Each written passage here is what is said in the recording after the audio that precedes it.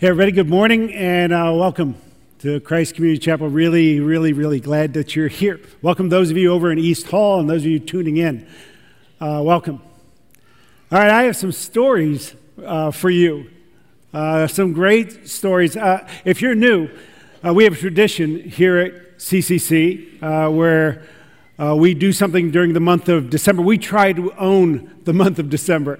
We try to blanket this area with 10,000 acts of kindness and generosity. And we hand people a card that says just because, and we invite them to tell their story online. And they do, and the stories are flooding in, and I get to pick a few stories each weekend to share with you. And I have stories for this weekend. I already have stories for next weekend, and maybe a couple for Christmas Eve. All right, here are the stories for today. This is from M in Cuyahoga Falls. I love this time of year, giving gifts and baking cookies for neighbors and friends, peppermint mochas, Christmas decor, Christmas parties, and gatherings. But it all adds up, and I have felt as though I've gotten caught up in a whirlwind. That was until I recently got pulled over for speeding. I was driving with my two young children up Route 8, Christmas tunes on, the kids requesting I turn it up, demanding more Cheerios, or wanting me to reach back and search for the lost Matchbox car. I very clearly remember thinking at that moment, my head just won't slow down in all this craziness. And that's when it stopped me. Those flashing lights that forced me to slow down and pull over. I didn't even know I was speeding. And in my defense, word on the street was there was a speed trap right there. Unfortunately, the waterworks didn't start until the cop had retrieved my information and was on his way to deliver my ticket. What crushed me the most was not that I got caught, but that I basically thrown part of our Christmas budget down the drain. We keep a very tight budget, as we're still paying off student loans and have had a series of unexpected medical bills over the past year. How foolish of me. But I think it's clear it was God who wanted me to slow down. With most of our Christmas shopping done, and having found small ways to bless a few other families already, our well was looking pretty dry. But my mom had recently come to me with a concern about a family she knew was in need. At first, I was a bit stressed as we had very little to give, but I returned a few clothing items. Listen to what she does. But I returned a few clothing items I'd bought for my son since I had found a bag of clothes in the basement that were just his size I'd forgotten about. God's provision right there. We went through both kids' drawers and toys to see what we could find to take to the resale shop, and slowly our giving fund has begun to grow. But then today I received an anonymous Christmas card. As I opened it, a just because card fell to the floor and my knees should have followed. There was $150 in it. God is so good. Do you see it? He has made it clear He sees the desires of our hearts. He has met me here in my brokenness, in my craziness, with a gift beyond what we truly deserve. Thank you, whoever sent this. Thank you for giving us this undeserved gift of grace that we can now bless someone else. How cool is that? Yeah. I love that there are people like that in our church. I love that you are like that right here. All right, this is from Christine in Cleveland. She says, as a single mom for 14 years, I work 2 jobs trying to provide the best I can for my family. I'm grateful for my jobs and blessed being able to work. Yes, it's exhausting, but teaching my family values is more important. Today, I opened the mail. To my surprise, I received a $200 gift card. I cannot thank you enough. You are an angel. Thank you from the bottom of my heart. I will pay it forward. Thank you for reminding me of the good on this earth. I believe. That's what she says. Last one, Chrissy from Ravenna. While shopping with my daughter and grandson, a gentleman approached me and asked if he could help with our groceries. I asked what church he was from, and he handed me a Just Because card. I shared that I attend CCC as well, and was overwhelmed by his generosity to help a stranger. Just experiencing God work is an amazing feeling. To be part of this movement and know that there are people that want to share God's word with others is unbelievable. Thank you, Andy, from the Hudson CCC. We talked as a family about the experience and forwarded your gift on to a family that needs some love as well. It was a pleasure meeting you. The hug was all I needed. All right, love that. Christine mentioned that it was a movement. And I told you a couple weeks ago, there's a church in Indiana that's doing it. There's a church in Florida that's doing it. There's a church in St. Louis that is doing it. And then we got word this week that our sister church in Rome, Italy, has decided to do it. This is their card. How cool is that? Yeah. So we have gone international. Very cool. But thanks. Grab some cards. Have a blast. With a little more than a week left. All right. This is the last sermon series of the year. And our year has had the theme Transformed 2018. And the hope was that we would change throughout the year, that we would be different. And now we're finishing with this Christmas series that we're calling The Night When Everything Changed. The Night When Everything Changed. And we're focusing on the birth of Jesus. And like any great event, there's all kinds of fallout, like sub-stories, like people playing bit parts that are crazy important to them, but just part of this overarching story. If you were here for the Christmas concert here at the Hudson campus, you heard Todd Iannetta say that his grandfather had a cameo appearance in the movie A Christmas Story, because it was filmed here in Cleveland. And if they pause the movie right at the right spot, they get to see their grandfather's face, which is wildly important to them, but the movie wasn't about their grandfather, right? That's the way it is with you and me. We have these bit parts, these cameos, but the story of our world is about Jesus. But the most amazing thing, though, is that Jesus invites us to be part of his story. So we're spending these weeks leading up to Christmas looking at some of these sub-stories. Last week, we looked at Mary and Joseph. This week, we're going to look at the shepherds, and I'm calling this message, No More Fear. No More Fear. But when we look at the sub-stories, you ought to be asking the question, why? Right? Why shepherds? Why wise men? Why angels? Why no room at the end? Because every detail is important. There are no throwaway stories, not in this story. And some of the answers to the why question are easier than others. Like, why shepherds? Why wise men? The range between shepherds and wise men is enormous. The wise men from Chaldea were educated. They were the scientists of their time. They studied the ancient scriptures. They studied the stars. They were men of means. They carried with them treasure. And in the ancient world, whenever you carried treasure, you went with protection. So they came with a caravan. And when they arrived in Jerusalem, they had a impromptu audience with King Herod because they were men of such import. The shepherds are on the totally different end of the spectrum. They're common men, uneducated, probably illiterate. They worked hard, but they were also hard men whose hands were full of calluses, whose faces were burnt and creased by sun and wind. And they never, ever thought they would have an audience with King Herod. But the first two groups to know that Emmanuel had come, that God had come in human flesh for them, were these two groups. I always think it's interesting that one of the knocks against Christianity is that it's exclusive, because Jesus says, I am the way, the truth, and the life. No one comes to the Father but through me. But Christianity is the most inclusive religion the world has ever seen, and it started that way. Because what Christianity says is this: it doesn't matter where you are on this spectrum, educated, uneducated, rich or poor, religious or irreligious, Jew or Gentile, he has come for you. So that means whoever you are, wherever you have come from, Jesus came for you. A Savior's been born for you. All right, let me read the story of the shepherds. This is Luke chapter 2. I'm going to read verses 8 through 14. It says, in the same region there were some shepherds out in the field, keeping watch over their flock by night. And an angel of the Lord appeared to them, and the glory of the Lord shone around them, and they were filled with great fear. And the angel said to them, fear not, for behold, I bring you good news of great joy that will be for all the people. For unto you is born this day in the city of David a Savior, who is Christ the Lord. And this will be a sign for you. You will find a baby wrapped in swaddling cloths and lying in a manger. Suddenly there was with the angel a multitude of the heavenly host, praising God and saying, glory to God in the highest, and on earth peace among those with whom he's pleased. This is God's word. and it's true. Whenever I read Luke 2 out loud, I can't help but think of Linus, in the Charlie Brown Christmas special.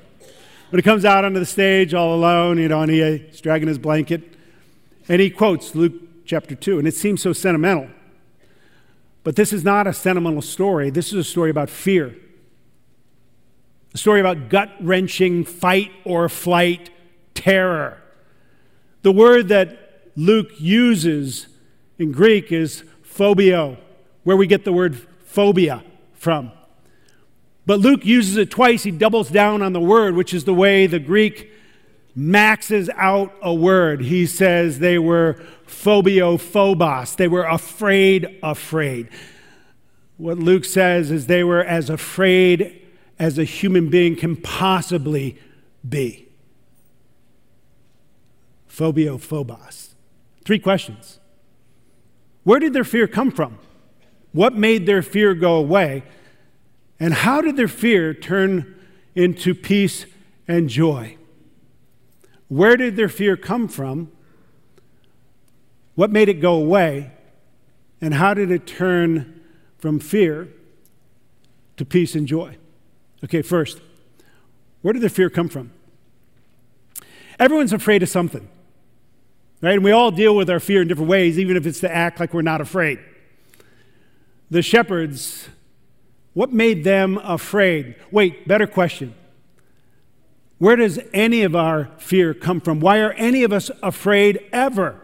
Why is fear part of the human experience? And according to Scripture, the first time that fear entered into our world was Genesis chapter 3. In Genesis chapter 3, Adam and Eve are living in paradise. They have everything they need. They have everything that a human being could possibly want. Right? And there was just one move on this huge checkerboard of the world. There was one move they could make to mess everything up. And that was to try to get more than they could ever want or need by jumping over God and saying, "King me, king me. I want to be in charge." And that's what they did. And then something unexpected happened to Adam and Eve. They experienced something they had never felt before. Fear. Fear. This is the way Genesis describes it. Verse 8 of chapter 3, it says, "And they heard the sound of the Lord God walking in the garden in the cool of the day. And the man and his wife hid themselves from the presence of the Lord God among the trees of the garden. But the Lord God called to the man and said to him, 'Where are you?' And he said, 'I heard the sound of you in the garden, and I was afraid.'" I was afraid. That's the story of how fear entered into our world, and Adam and Eve wrapped themselves up and hid from God, and we've been wrapping ourselves up and hiding ever since from the things that make us afraid. But every fear you have ever experienced started here with a separation from God, when you began to be on your own and you were separated from this source of all strength, all power, all goodness. You were separated from this intimate relationship with God. That's why so many of our fears we share with everyone else. That I'll name 5 fears right now that you probably share with the people that are sitting around you. Right? First fear of rejection. It's a basic human fear that we're afraid that if anybody really knew us, knew everything about us, they would reject us. It's not just that they wouldn't love us, people probably wouldn't even like us. It's a fear of rejection. There's a fear of failure. Right? In the first Rocky movie, Sylvester Stallone, right before the big fight with Apollo Creed, he's laying on his bed that night, he can't sleep, and he says to Adrian, maybe more to himself, he says, I just want to go the distance, to prove that I'm not a bum. Why do we work so hard? Why are we so driven? I think all of us, in one way or another, are trying to prove to somebody, maybe just ourselves, that we are not bums. There's a fear of failure. There's a fear of being alone. Well, every human being has a fear of being alone, which is why solitary confinement is still one of the worst punishments you can ever give a human being. It's also why we don't go 5 minutes without checking our phone, without turning on a radio, without watching TV or getting on our computer or reading a book, because 5 minutes of silence is almost unbearable for us because it reminds us that we are alone. There's a fear of loss, that all of us have this nagging feeling that everything that we really love and care about we could possibly lose in a moment. And then there's fear of death, the ultimate loss of everything. Right? Every fear you have ever experienced began with a separation from God. So the shepherds are out in this field, and they're keeping watch over sheep, and then all of a sudden the glory of the Lord shined around them. And things became too bright, too loud, too heavy. If anything can cut through what we wrap ourselves in and expose our fear, it's the glory of God. Because the shepherds who had lived their life as if they were in charge of their lives, had lived their life as if God did not exist, very much like the way you live your life and the way I've lived my life. They came face to face with the triune God, the God of the universe, and they were phobos. They were afraid. That's where their fear came from. Now the question is, what made their fear go away? What made their fear go away? There's a basic rule about fear, and the rule about fear is this: big fear swallows up little fear. Right? Big fear wipes out little fear. For instance, if you're afraid of spiders and you're watching TV and you see a little spider on the wall and you're afraid, right? But before you can take off your shoe and throw it at the spider or empty a can of Raid on that little guy, whatever you're going to do, you hear a window break and some burglars enter into your house with masks and guns. You are no longer afraid of the spider because a big fear has swallowed up the little fear. Whatever those shepherds were worried about, whatever they were afraid of earlier that evening, afraid of not making a mortgage payment, afraid of a nagging cough or a lump that they felt, afraid of a sick child or being alone or their spouse leaving them, whatever they were afraid of all of a sudden went away because the glory of the Lord shone around them and the greater fear swallowed up the smaller fear. This is what Jesus would say in Matthew chapter 10. Jesus says this, verse 28, "Do not fear those who kill the body, but cannot kill the soul. Rather, fear him who can destroy both soul and body in hell." You hear that? Jesus said that. Jesus says, oh, don't be afraid. If burglars break into your house with masks and guns and you are really, really afraid because they could kill you, there's a greater fear than that will swallow up that fear. And that's the fear of the one who can cast both body and soul into hell. What the shepherds got that night was something they had never seen before. They saw what was coming. They saw what was coming. Because when the glory of God shines on you, you are conscious of every sin you have ever committed against this holy God. And every other fear was swallowed up in that rattling, that soul-rattling fear that they had come into the presence of God. And a lot of people will say, no, God is a God of love. God is like a big cotton ball. Not the God of the Bible. You should read it. And every time the glory of God hits a human being, the response is the same. Phobos. They scream, their mouths drop open, they hit the ground, they beg for mercy. Why? Because pure goodness is absolutely terrifying to a human being. You know, people think if you're asleep at night in your bedroom and Satan comes into your room, into your bedroom, you would be afraid. And you're right, you would be afraid. But you would be more afraid if God came into your bedroom. You know why?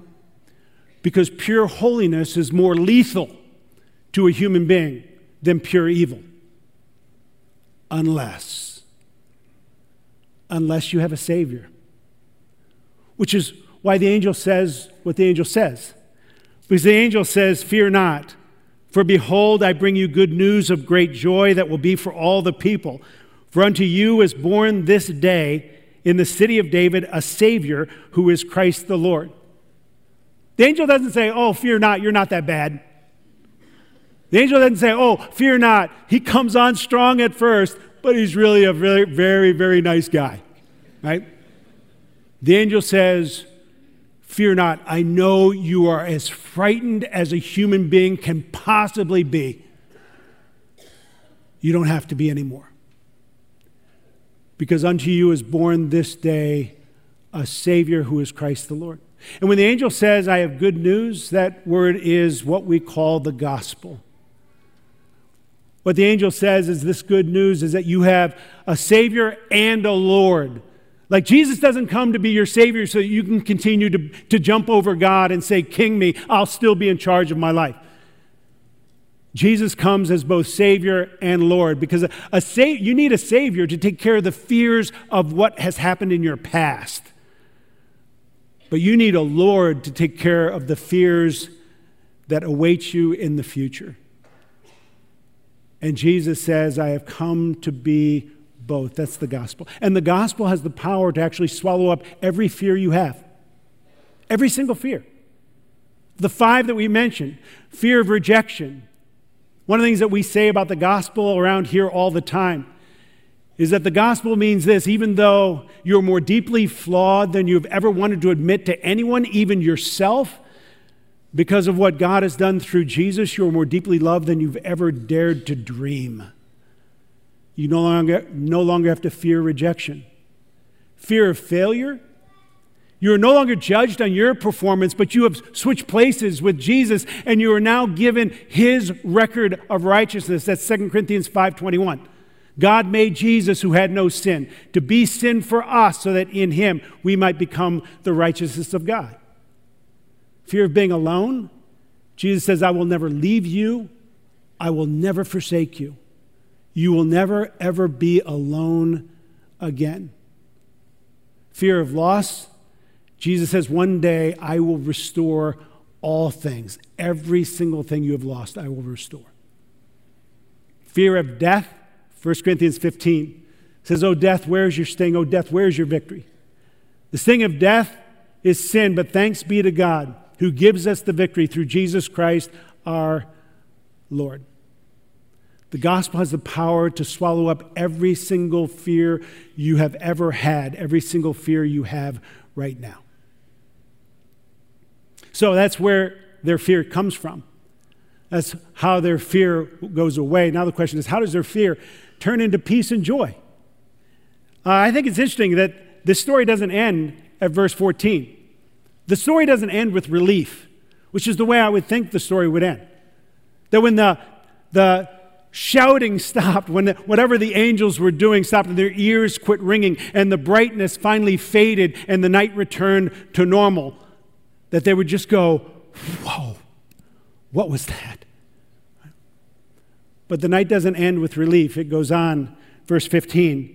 When the angels went away from them into heaven, the shepherds said to one another, "Let us go over to Bethlehem and see this thing that has happened that the Lord has made known to us." And they went with haste and found Mary and Joseph and the baby lying in a manger. When they saw it, they made known the saying that had been told them concerning this child. And all who heard it wondered at what the shepherds told them. But Mary treasured up all these things, pondering them in her heart. And the shepherds returned, glorifying and praising God for all they had heard and seen as it had been told them.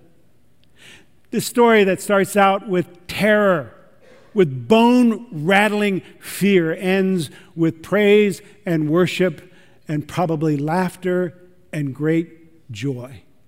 Why? Well, a couple of things. First, the shepherds believed the angels. The shepherds believed the gospel. They believed that there was good news even for them. And so they went, and it says they believed them, and then they go, and then they find Jesus. Probably the most important verse in this whole sub-story is verse 16, when it says, "And they went with haste and found Mary and Joseph and the baby lying in a manger." They found Jesus. You know, I started this message wanting to answer 3 questions about the shepherds. Right? Where did their fear come from? What made it go away? And how did their fear turn from fear into peace and joy? I want to end by asking you some questions. First, what are you afraid of? What fear do you wrestle with right now? Maybe a better question is, what should you be afraid of? Right? Because your fear has to be connected somehow to the separation from God or to the gospel. So what should you be afraid of? The next question is this: do you believe the angel? Do you believe the gospel? That Jesus has come for you, even for you, that a Savior was born for you, who is Christ the Lord. Do you believe that? And finally, have you found Jesus? Have you found him? Because it's not enough just to hear the stories at Christmas time, and it's not enough even to believe. At some point, you have to find him, which in the Bible means that you go to him and you say, Jesus, I believe. I believe the story. I believe the gospel. I believe that you came for me, died for me, rose again for me. Will you be my Savior? Will you be my Lord? And what Scripture says then, when you do that, is the moment that the birth of Jesus becomes the night when everything changes for you. Because you will have a Lord and you will have a Savior. So, transformed. In 2018, right, no more fear. Whatever you are afraid of can be swallowed up by the gospel, by this good news, that a Savior has been born for you, even you, even you. And let your fear be turned from fear into peace and joy even today. Let's pray.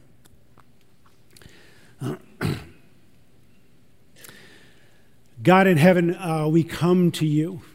And I think it's interesting for me to look at my own life and to think of what I am afraid of, and then go back to what you have done for us in sending Jesus. And that deep fear, the really big fear of fearing separation from you, has been taken care of, which means that every other fear can be swallowed up with the gospel. I pray for the people right now here that have never given their lives to you. I pray that they would right now. I pray that they will find Jesus. I pray for those of us who know Jesus and who are struggling with fear in one way or another, that you will swallow that fear with your good news. Thanks for sending us a Savior. Thanks for your love. Thanks for your grace. We pray this in Jesus' name. Amen.